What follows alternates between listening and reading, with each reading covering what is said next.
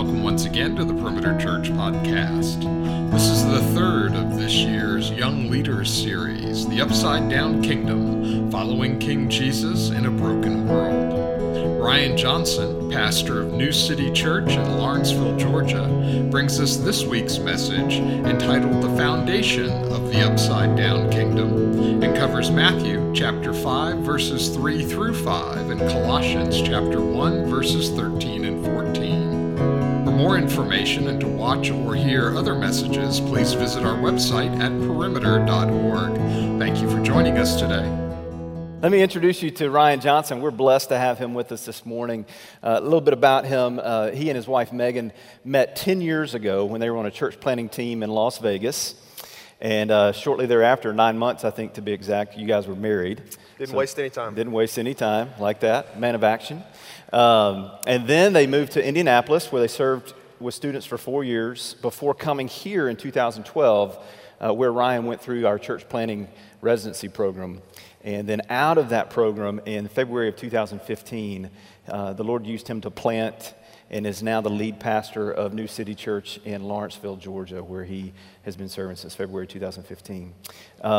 Really thankful to have you with us this morning. Ryan and Megan have 4 children under the age of 7. Pray for him. Now. Pray for him now. Pray for my wife right this moment, actually. We have 4 kids, but they're 14 and under, 7 and under. That's a lot to pray for sure. Let me, I didn't know what to say. It's a lot to pray for. No, we're grateful for the children that we have. We're grateful to have you this morning. Let me pray for you, and the Lord would bless you as you lead us. Father, thanks for Ryan. Lord, thank you for the ways that you have led him to where he is now in Lawrenceville, the ways that you're using him to lead your people in that community, to build your church. We thank you for the gifts that you've given him as a teacher and preacher of your word, and we ask that you would fill him right now with your Holy Spirit to speak to us and to teach us, and that you would give us hearts and ears to receive it well. We do indeed pray for Megan, we pray for his children, and thank you for the father that you have called him to be on this Father's Day. We give this all to you, Jesus, for your glory and for your name's sake. In Jesus' name, amen. Amen. How y'all doing? Good. Happy Father's Day, fellas. It's good to be with you today. Excited to be here. I was talking with one of the leaders in our church this week, and he said, what kind of church gives away their money and their people to another church? And I said, I'll tell you what kind of church that is, Perimeter Church. Guys, we would not be where we're at today as a church plant without the loving, gracious, and generous support of this church. So I know a lot of times you guys have very little clue and idea as to what God is doing through this church around Atlanta and around the world, but we are blessed to be a part of the Perimeter family. This morning, I want to talk to you about the foundation of the Upside Down Kingdom. And so what we're going to be looking at this morning in particular is the first 3 Beatitudes in the Sermon on the Mount. And the reason that we're looking at that, I want to give you a clue in as we go in that direction, is because I believe that the first 3 Beatitudes are really all about the work that Jesus has to do in us, the footers of the foundation that he has to lay inside of us so that we can effectively go forth and see his kingdom be built. A lot of times I think I'm confused about how the kingdom's built.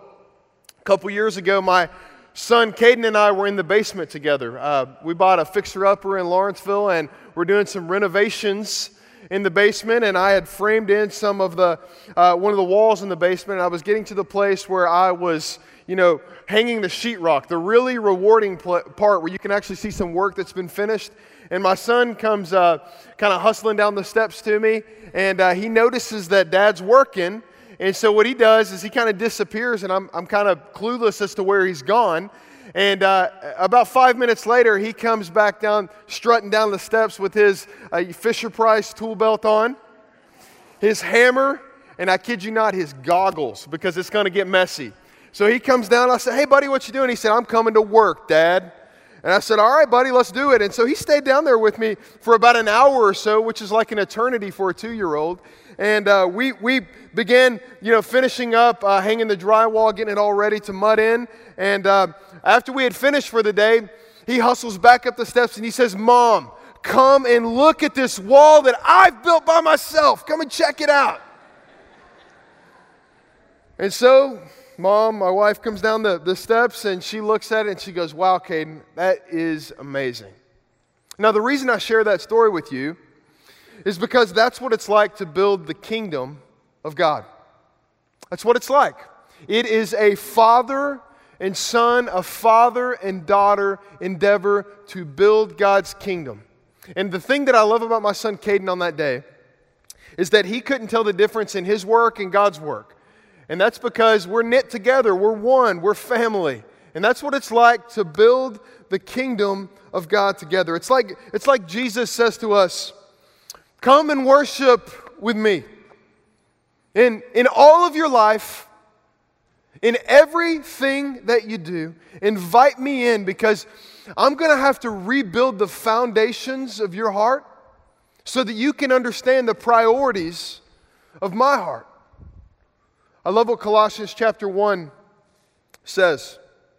It says this, He, meaning Jesus, has delivered us from the domain of darkness, and He's transferred us into a different kingdom, into the kingdom of His beloved Son, in whom we have redemption, the forgiveness of sins. So, what is the qualifier to be a part of this new kingdom?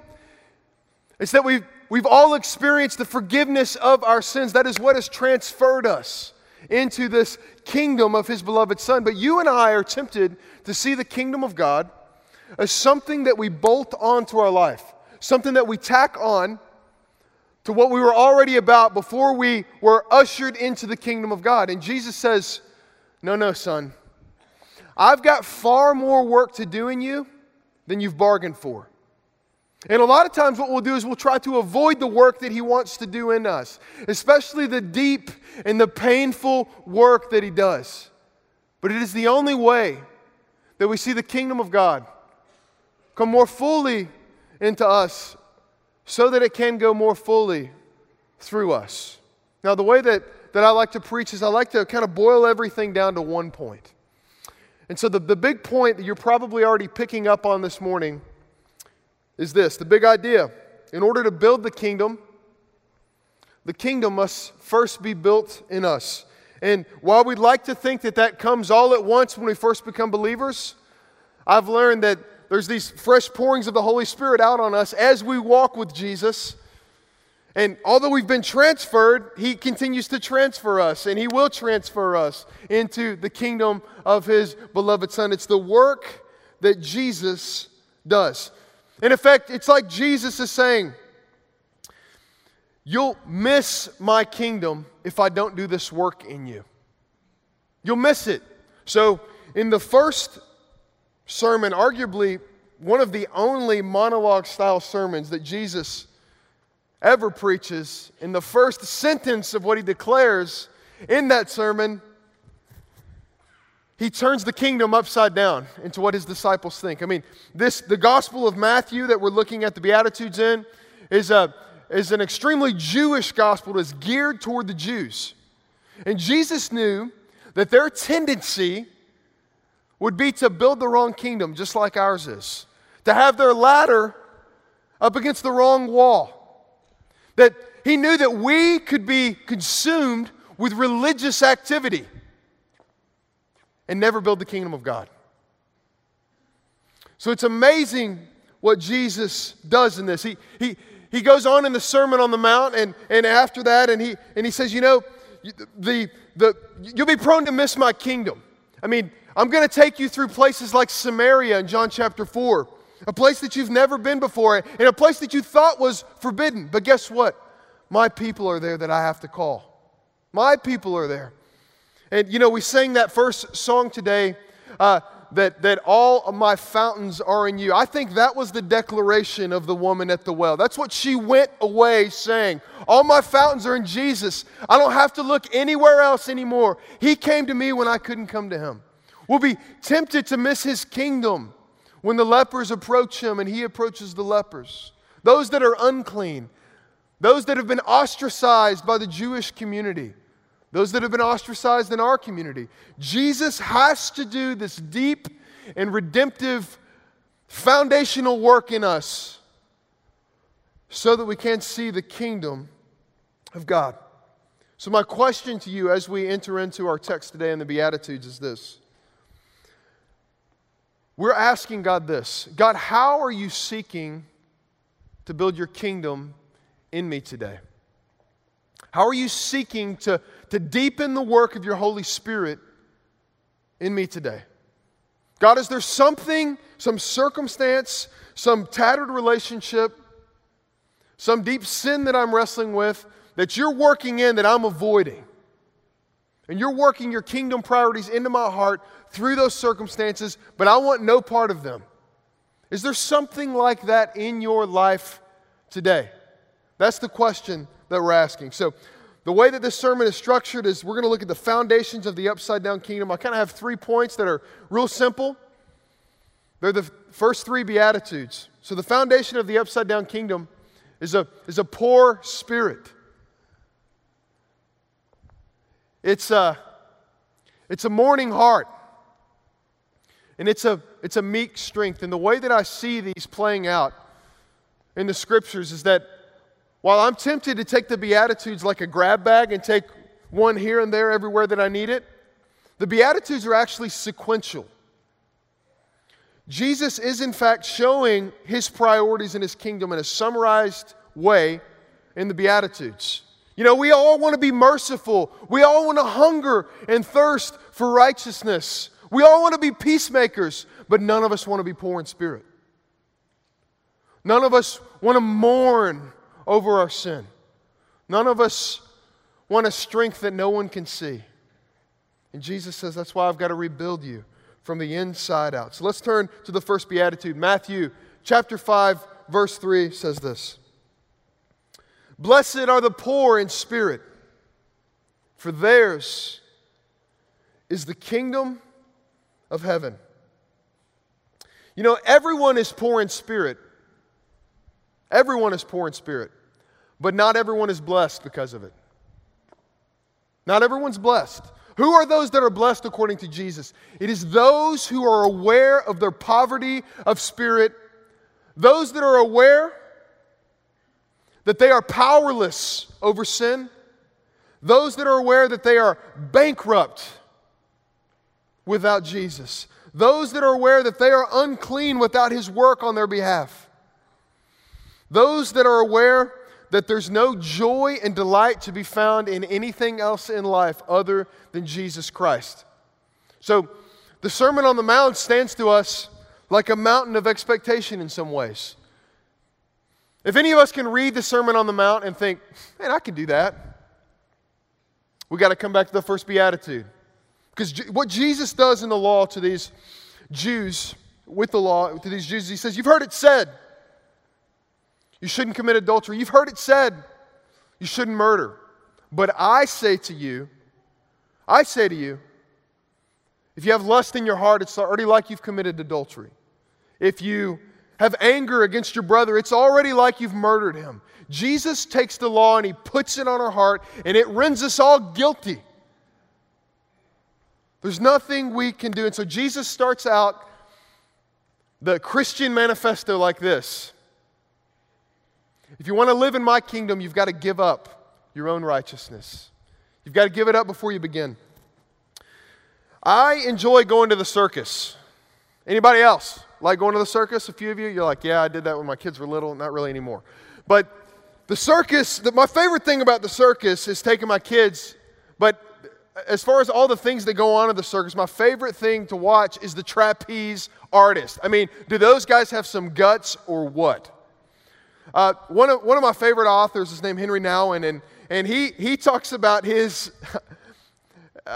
affection toward the trapeze artist like this.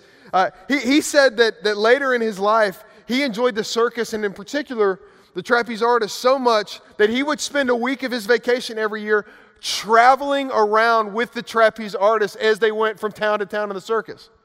Now, that's commitment, right? That's commitment. I haven't done that. But as he was talking to one of the leaders of the trapeze community, I guess you would say, one day, the guy said this, you know, when I fly through the air, everyone claps and they cheer and they chant because they think I'm the hero. They think it's me. But Henry, I'm nothing unless that guy catches me on the other end. I'm nothing. So really, I'm only a headline in the newspaper if that guy doesn't catch me. The hero is the catcher. Hero is the guy that comes through and catches you while you're soaring through the air. The kingdom of God is like this. To have a poor spirit, you know, people may look at your faith and think, wow, look at this deep person of faith. But you and I are nothing if Jesus Christ has not caught us. And His grip on us is much stronger and much more effective than our grip on Him. Jesus has come to us. And so the first beatitude, in effect, really communicates this idea. Are you weak enough to be saved? Are you weak enough to be saved? Are you weak enough to be effective in my kingdom? And it confronts us, especially men, on this Father's Day. Because we like to portray and boast this posture of strength. And Jesus says, are you weak enough to be saved? Because if you're not, you're going to miss my kingdom. You know, the Apostle Paul wrestled with this too. The Apostle Paul had this what he called this thorn in his flesh. And he pleaded that God would take away the weakness that he dealt with. Because he wanted to be strong and to see churches planted throughout the world. But he dealt with this infirmity or this temptation. We're not real sure what the thorn in the flesh is. But we know that he pleads with Jesus to take it away. And you know what Jesus says to him? Listen, 2 Corinthians chapter 12, verse 9. My grace is sufficient for you, for my power is made perfect in weakness. So Paul, if you want to be effective in my kingdom, you've got to be needy. You've got to need me, Paul. As Acts 1:8 says, that we'll proclaim the gospel in all of the nations throughout all the world. He said the Holy Spirit will come upon us, and you know what the Holy Spirit will do? It'll give you power.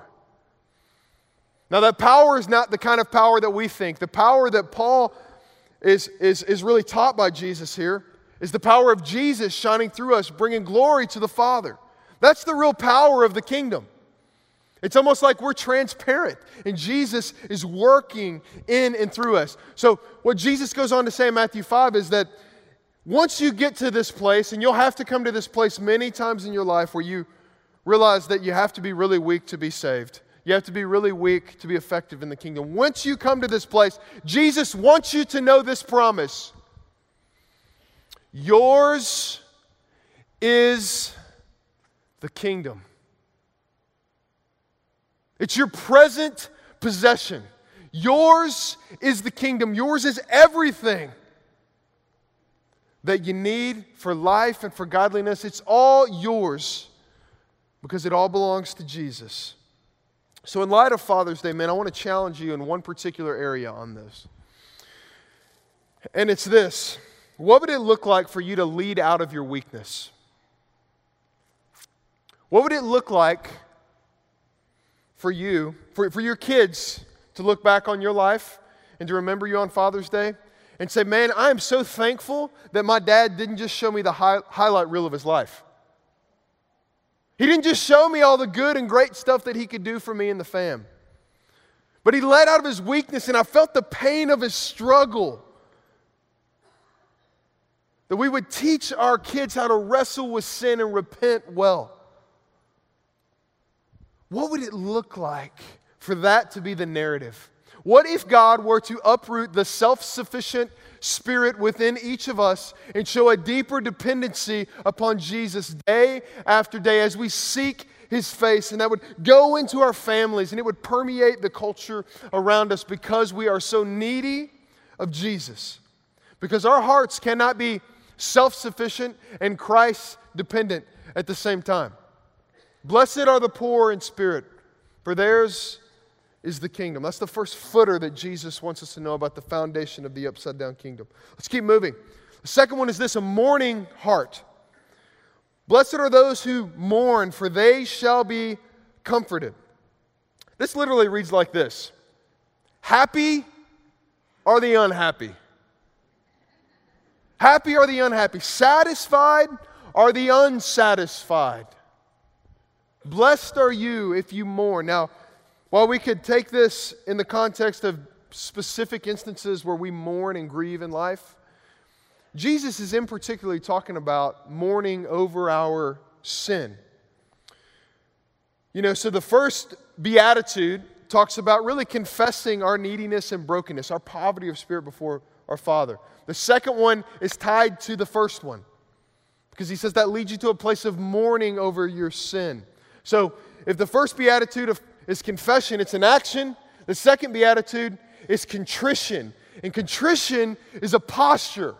It's a posture of your heart. It doesn't go away overnight. You have to sit in the middle of your sin and to be taught the way of the Father as we experience life. Listen to what Isaiah 57:15 says. Now, I want you to be listening for where the presence of God dwells most fully. I'll say, I know God's omnipresent. We know that. He's everywhere. But listen to where His heart dwells most. It's in these two places. Listen, Isaiah 57:15. For thus says the one who is high and lifted up, who inhabits eternity, whose name is holy. He says, I dwell in the high and the holy place, and also with him who is of a contrite and lowly spirit, to revive the spirit of the lowly and to revive the heart of the contrite. So Jesus, our Lord, dwells at the right hand of the Father. He's seated, the book of Hebrews tells us he's seated at the right hand of the Father right now. And you know what he's doing? He's making intercession for you and I. He's presenting us to the Father spotless, blameless, holy. We understand that about Jesus. The other place that he's seated is he's with the contrite of spirit, the lowly of heart. And his aim in manifesting his presence to us through the Holy Spirit is to revive the heart of the contrite. He's transcendent, he's immanent. That's where Jesus dwells. Those are the places that his heart is drawn to. But there are times when I am tempted to skip straight past this whole contrition piece, to mourn over my sin. Here's what I do. I go from I'm forgiven, I'm in the action of sin, I've committed a terrible sin, and I jump straight to forgiveness. And I'm not saying that I don't want you to have assurance of pardon. You absolutely need that security. But there is something that we lose when we fail to sit in the pain and loss of our sin. There's something that we lose. There's something of the Holy Spirit who is called the Comforter. There's something that we lose when we jump straight past that sin to forgiveness. There's something that the Holy Spirit wants to teach us as we sit in the middle of it and we learn from His heart. And what happens is it cheapens grace for us all. There's no one that wrote more effectively about cheap grace than Dietrich Bonhoeffer, a German pastor and martyr, activist. Here's what he says about cheap grace. Cheap grace is the grace that we bestow on ourselves. Cheap grace is the preaching of forgiveness without the requiring of repentance.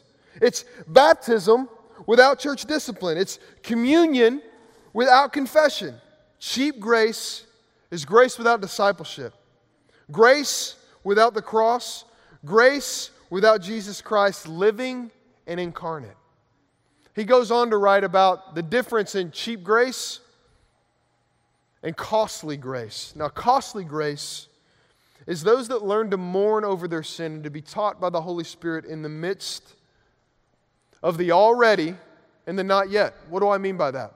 The already are the things that we've experienced of God's kingdom and God's presence that are real to us, that are near to us, that have been fulfilled. The not yet are those things that are left unfulfilled at this point. We know that Jesus has come. He's justified us. He's adopted us. He's brought us into His kingdom. But we also know that He's present with us. He is coming. He's coming to us in greater effect. His kingdom is coming, like we sang earlier, every day, more and more fully. And we know that it will come as well. Jesus is still doing work in us, and He does it through mourning. Now, we've talked about individual mourning. We haven't talked about corporate mourning.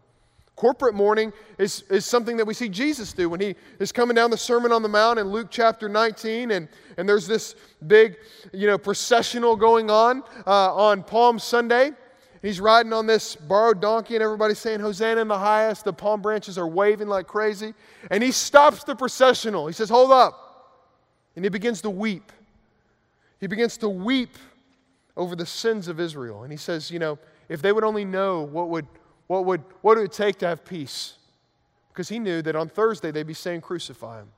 So Jesus mourns the sin that would become His sin as He comes down the Mount of Olives. Last year at the General Assembly of our denomination, the Presbyterian Church in America, we corporately took up this posture of mourning over the evangelical church's failure to speak up, love and defend our African American brothers and sisters in the midst of horrific injustice. Now, while all of us would like to move straight to forgiveness, there's a lot of pain that we dealt with as a denomination that a lot of folks were unaware of. And so we're sitting in the middle of that. We're mourning and we're grieving. We're asking for Jesus to come more fully. And there's beautiful things happening in our denomination, in this church. There's beautiful things God is doing. We may mourn over the lost souls of Atlanta together. Your neighbors that have been inoculated by the gospel. They've got just enough gospel to keep Jesus away. So we mourn that. We ask Jesus to come more fully, to regenerate their hearts, to give them new life, to transform them, to transfer them from the kingdom of darkness into the kingdom of light, and to use us in the middle of that. We mourn corporately over this. There's a reason why there's a weeping prophet in the Bible, Jeremiah. There's a reason why he wrote the book of Lamentations. There's a reason why Job is 42 chapters long. Have you ever wondered why it's so long? Because that's how grieving and mourning and lament work. We could get the details out in 6 chapters. The first 3 and the last 3. The middle 36 is how grieving and mourning works. So Jesus is near to us. He's near to the brokenhearted. And we are tempted so many times to think that becoming a mature and equipped follower of Christ, like Perimeter Church desires to be, means that we wean ourselves off of our dependence of Jesus. That every day we walk in Him, we need Him a little less. It's like He's like a crutch. We don't need Him quite as much today because we're getting better about our sin condition. My friend Jeff says that when we're saved, when we come to faith in Jesus, it's like we're given this huge dose of spiritual anesthesia. You know what happens when anesthesia wears off, right? You become more aware of what's going on, and you do crazy things. Like I tried to jump out of the car after I got my wisdom teeth cut out. I mean, crazy things you do. So you become more aware of your situation. You become more aware of the pain of the surgery that you were in. And you become more aware of reality. When you first came to Jesus, sure, you were a sinner. But as you follow Him, God reveals more of our flesh as we walk in Jesus. And He shows us there's more work than we bargained for that He has to do inside of us. And so the work that God does is to consistently and graciously reveal to us that we are incredibly dependent creatures.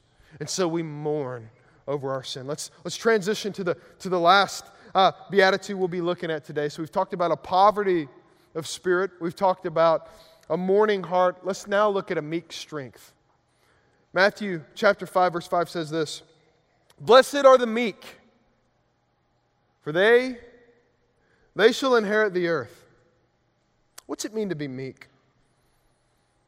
To be meek is to have a true view of yourself. As Romans 12 says, it's to have sober judgment. You see yourself in light of Jesus. And you're secure in Jesus, but you realize that the only thing that you have to offer in life is Jesus. And you see that as a good thing. You see that as a beautiful thing, and you're content and at rest in the midst of that. It means that you no longer have the extent of this grasping spirit that always wants somebody else's life or somebody else's stuff, but you're content with what Jesus has dealt you because you know that it is the best thing for you. That He's working good, 100% good in you because you belong to Him, regardless of what your circumstances may tell you. But you are content to be in Him.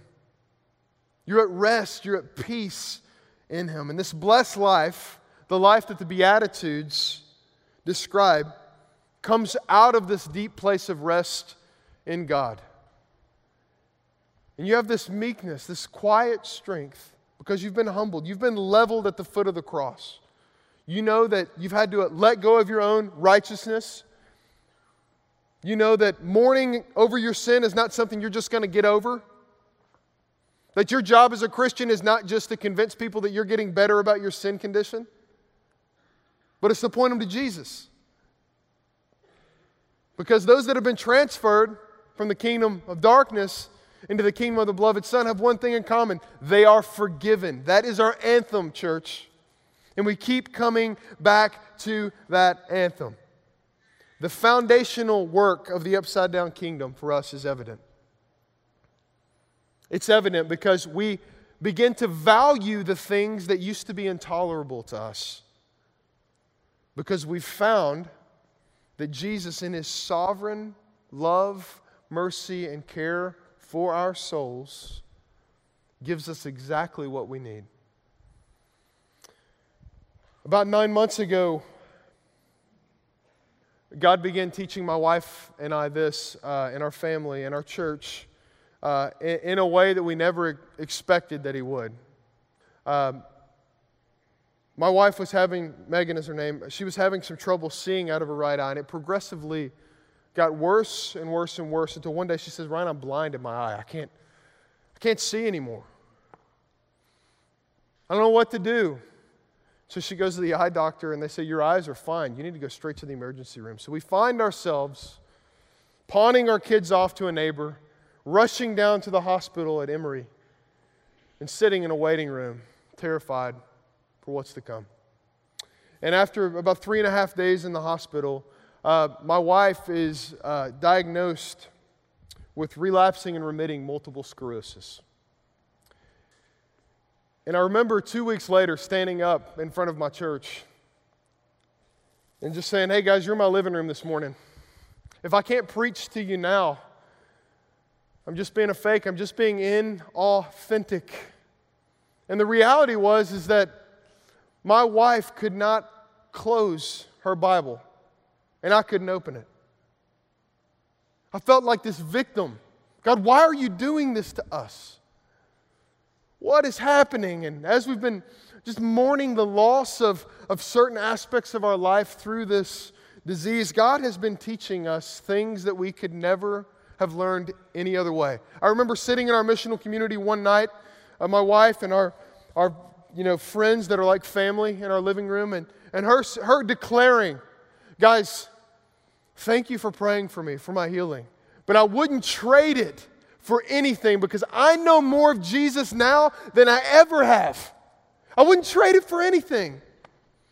And so we've experienced this tossing to and fro, just kind of experience for us through different medications and things like that. And we found ourselves in April back down at the Shepherd Center, and my wife had just had an MRI, and we were going to meet with the doctor where we'd get the results of this MRI, where we would find out, is the disease progressing? Are we getting better or are we getting worse? We had a little time, and so we went down to the cafeteria, which is on the lower level. And as we walked in, God just gave us different eyes than we'd ever had before. It was like we weren't victims of this trip that we had to take down into the city, but we were on a spiritual pilgrimage, and Jesus, He was with us. And as we walked into the cafeteria, there's people in wheelchairs all around us, people that were visibly broken. And it was beautiful because, you see, this one lady I remember trying to reach the back row of the salad bar. but she can't stand up, so she can't reach it. And so, the people that look more put together are helping her get what she needs for her salad. I remember seeing two young men, younger than me, looked very athletic, sitting in wheelchairs with their basketball shorts and their Jordans on, and a catheter taped to their leg right here, fully exposed, laid bare before all.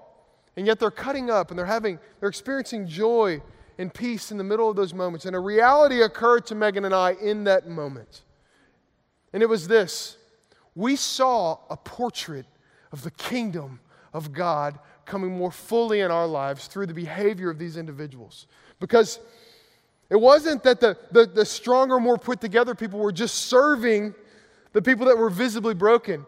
But it was like the people that were broken were somehow, some way serving in an even greater measure to the people that were put together. And friends, that's what we run the risk of missing when we fail to let Jesus deconstruct our ideas of His kingdom. That is the grace of the first three Beatitudes, that He strips us down. We realize we have a poverty of spirit, that He leads us to a sense of mourning over our sin. And He gives us a meek strength so that we can hunger and thirst for His righteousness. And we can see His kingdom come and His will be done on earth as it is in heaven. Let's pray together. King Jesus, man, God, we come to You today and we beg of more of Your presence in our lives, God. We confess that oftentimes we think we know what we need more than we ever do. And so, Jesus, we're so blessed by the reality that You know us better than we could ever know ourselves. And so, Lord, I pray for my brothers and my sisters in this room. I pray for those who are just kicking the tires of this Christianity thing that are in here this morning.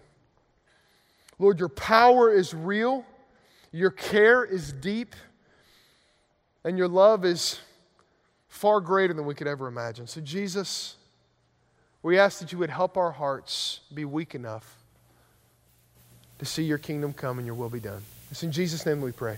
Amen. You've been listening to the Perimeter Church podcast. Perimeter Church is located at the corner of Highway 141 and Old Alabama Road in Johns Creek, Georgia. Please visit our website at www.perimeter.org for more information, to give us your feedback, and find other messages from our teaching team. Thanks for making this podcast a part of your day.